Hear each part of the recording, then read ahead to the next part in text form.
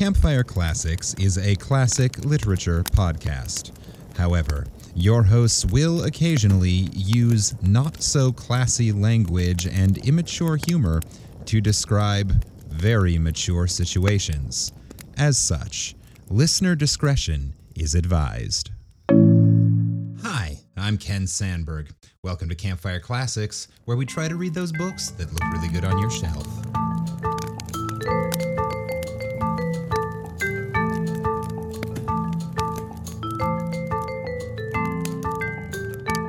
If you have been with us the last couple of weeks, you've heard the last couple of poo breaks. Well, the sad news is that this is not another poo break. The good news is we're trying something a little bit different in this still intermediary week. I'm calling it a psychotic break. Please enjoy Dagon by H.P. Lovecraft. Let's start this fire.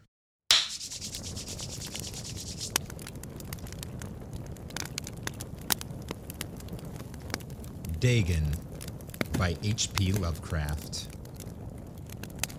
I am writing this under an appreciable mental strain, since by tonight I shall be no more. Penniless, and at the end of my supply of the drug which alone makes life endurable, I can bear the torture no longer, and shall cast myself from this garret window into the squalid street below. Do not think from my slavery to morphine that I am a weakling or a degenerate.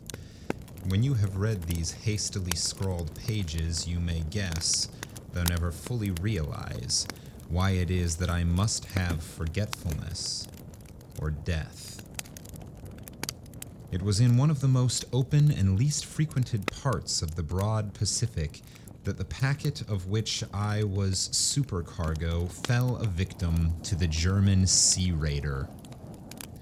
The Great War was then at its very beginning, and the ocean forces of the Hun had not completely sunk to their later degradation, so that our vessel was made legitimate prize, whilst we of her crew were treated with all the fairness and consideration due us as naval prisoners.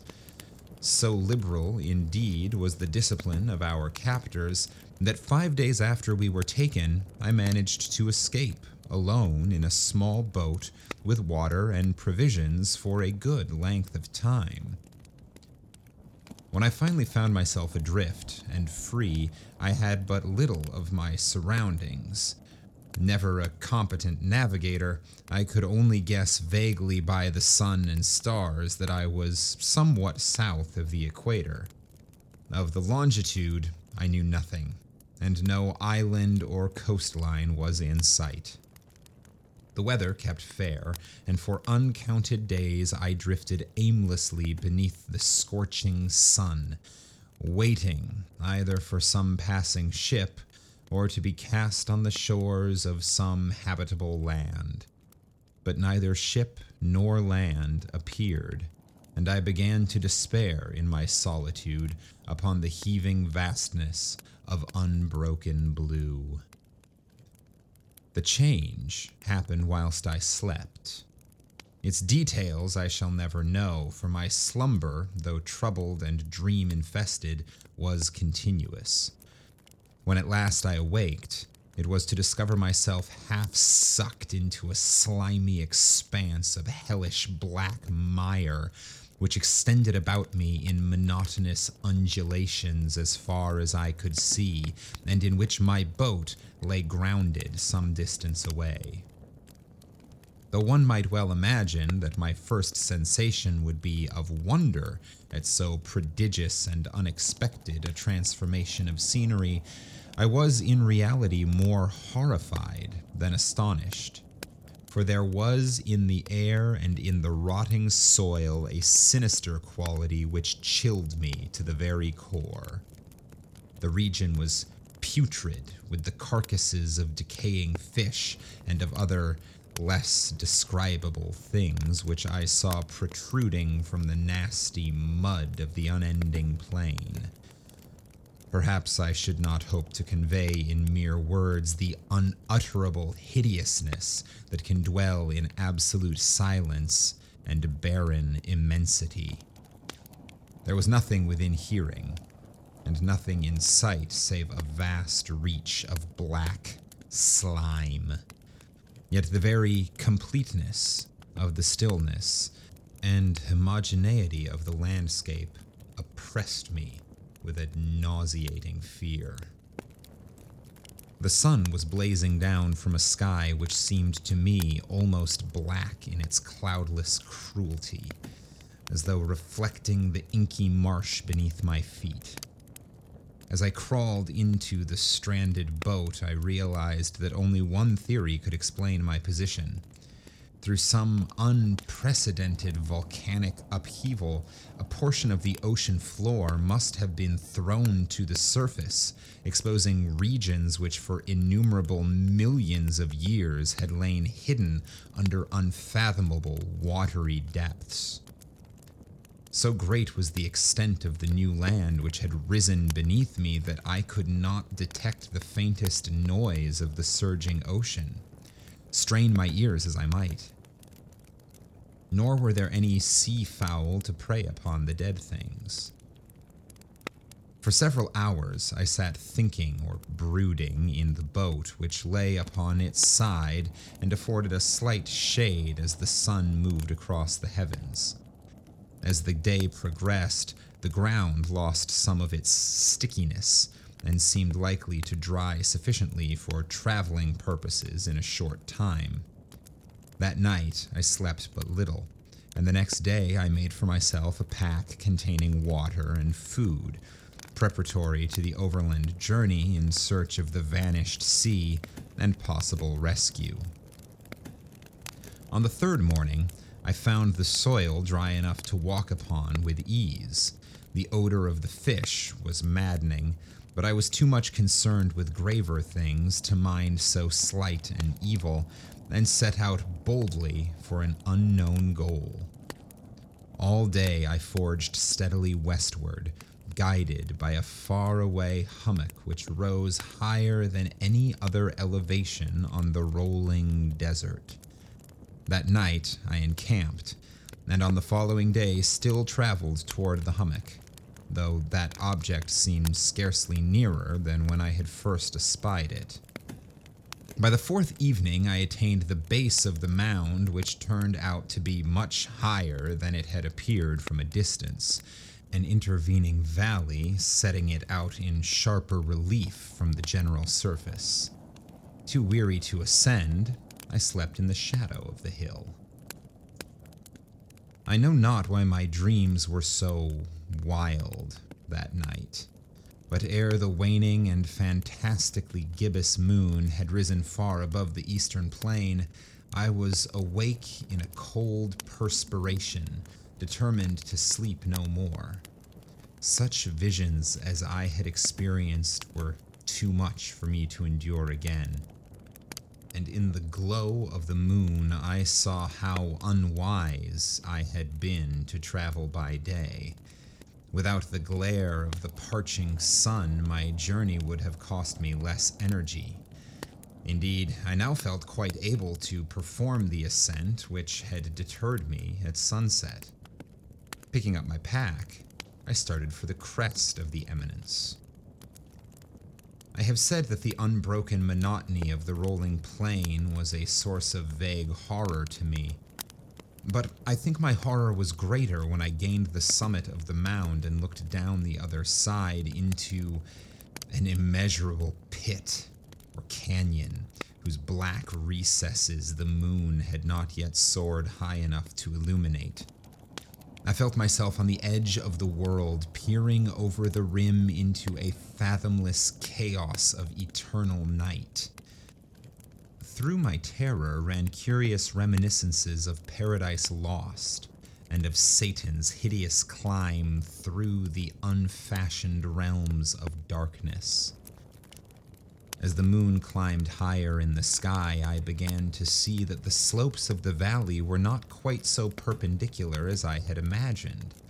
Ledges and outcroppings of rock afforded fairly easy footholds for a descent, whilst, after a drop of a few hundred feet, the declivity became very gradual, Urged on by an impulse which I cannot definitely analyze, I scrambled with difficulty down the rocks and stood on the gentler slope beneath, gazing into the Stygian deeps where no light had yet penetrated. All at once, my attention was captured by a vast and singular object on the opposite slope, which rose steeply about 100 yards ahead of me. An object that gleamed whitely in a newly bestowed rays of the ascending moon. That it was merely a gigantic piece of stone, I soon assured myself. But I was conscious of a distinct impression that its contour and position were not altogether the work of nature. A closer scrutiny filled me with sensations I cannot express, for despite its enormous magnitude and its position in an abyss which had yawned at the bottom of the sea since the world was young, I perceived beyond a doubt that the strange object was a well-shaped monolith whose massive bulk had known the workmanship and perhaps the worship of living and thinking creatures. Dazed and frightened, yet not without a certain thrill of the scientist's or archaeologist's delight, I examined my surroundings more closely. The moon, now near the zenith, shone weirdly and vividly above the towering steeps that hemmed in the chasm, and revealed the fact that a far-flung body of water flowed at the bottom, winding out of sight in both directions and almost lapping my feet as I stood on the slope. Across the chasm, the wavelets washed the base of the Cyclopean monolith, on whose surface I could now trace both inscriptions and crude sculptures. The writing was in a system of hieroglyphics unknown to me and unlike anything I had ever seen in books, consisting for the most part of conventionalized aquatic symbols such as fish, eels, octopi, crustaceans, mollusks, whales, and the like. Several characters obviously represented marine things which are unknown to the modern world, but whose decomposing forms I had observed on the ocean-risen plain. It was the pictorial carving, however, that did most to hold me spellbound. Plainly visible across the intervening water on account of their enormous size were an array of bas-reliefs whose subjects would have excited the envy of Doré. I think that these things were supposed to depict men, at least a certain sort of men, though the creatures were shown disporting like fishes in waters of some marine grotto, or paying homage to some monolithic shrine which appeared to be under the waves as well. Of their faces and forms I dare not speak in detail, for the mere remembrance makes me grow faint, grotesque beyond the imagination of a Poe or a Bulwer. They were damnably human in general outline despite webbed hands and feet, shockingly wide and flabby lips, glassy, bulging eyes, and other features less pleasant to recall. Curiously enough, it seemed to have been chiseled badly out of proportion with their scenic background, for one of the creatures was shown in the act of killing a whale represented as but little larger than himself. I remarked, as I say, their grotesqueness and strange size, but in a moment decided that they were merely the imaginary gods of some primitive fishing or seafaring tribe, some tribe whose last descendant had perished eras before the first ancestor of the Piltdown or Neanderthal man was born. Awestruck at this unexpected glimpse into a past beyond the conception of the most daring anthropologist, I stood musing whilst the moon cast queer reflections on the silent channel before me. Then suddenly I saw it. With only a slight churning to mark its rise to the surface, the thing slid into view above the dark waters. Vast, Polyphemus-like and loathsome, it darted like a stupendous monster of nightmares to the monolith, about which it flung its gigantic, scaly arms, the while it bowed its hideous head and gave vent to certain measured sounds. I think I went mad then. Of my frantic ascent of the slope and cliff, and of my delirious journey back to the stranded boat, I remember little. I believe I sang a great deal and laughed oddly when I was unable to sing. I have indistinct recollections of a great storm sometime after I reached the boat. At any rate, I know that I heard peals of thunder and other tones which nature utters only in her wildest moods. When I came out of the shadows, I was in a San Francisco hospital, brought thither by the captain of the American ship which had picked up my boat in mid-ocean. In my delirium I had said much, but found that my words had been given scant attention. Of any land upheaval in the Pacific my rescuers knew nothing, nor did I deem it necessary to insist upon a thing which I knew they could not believe. Once I sought out a celebrated ethnologist and amused him with peculiar questions regarding the ancient Philistine legend of Dagon, the fish god. But soon, perceiving that he was hopelessly conventional, I did not press my inquiries. It is at night, especially when the moon is gibbous and waning, that I see the thing. I tried morphine, but the drug has given only transient surcease and has drawn me into its clutches as a hopeless slave. So now I am to end it all, having written a full account for the information or the contemptuous amusement of my fellow men. Often I ask myself if it could not all have been a pure phantasm, a mere freak of fever as I lay sun-stricken and raving in the open boat after my escape from the German man-of-war. This I ask myself, but ever does there come before me a hideously vivid vision in reply.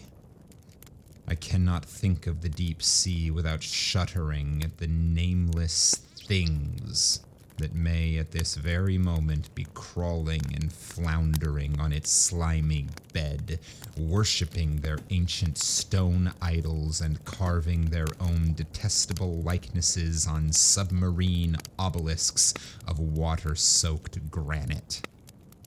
I dream of a day when they may rise above the billows to drag down in their reeking talons the remnants of puny, war-exhausted mankind, of a day when the land shall sink, and the dark ocean floor shall ascend amidst universal pandemonium. The end is near. I hear a noise at the door as of some immense, slippery body lumbering against it. It shall not find me. God, that hand. The window. The window.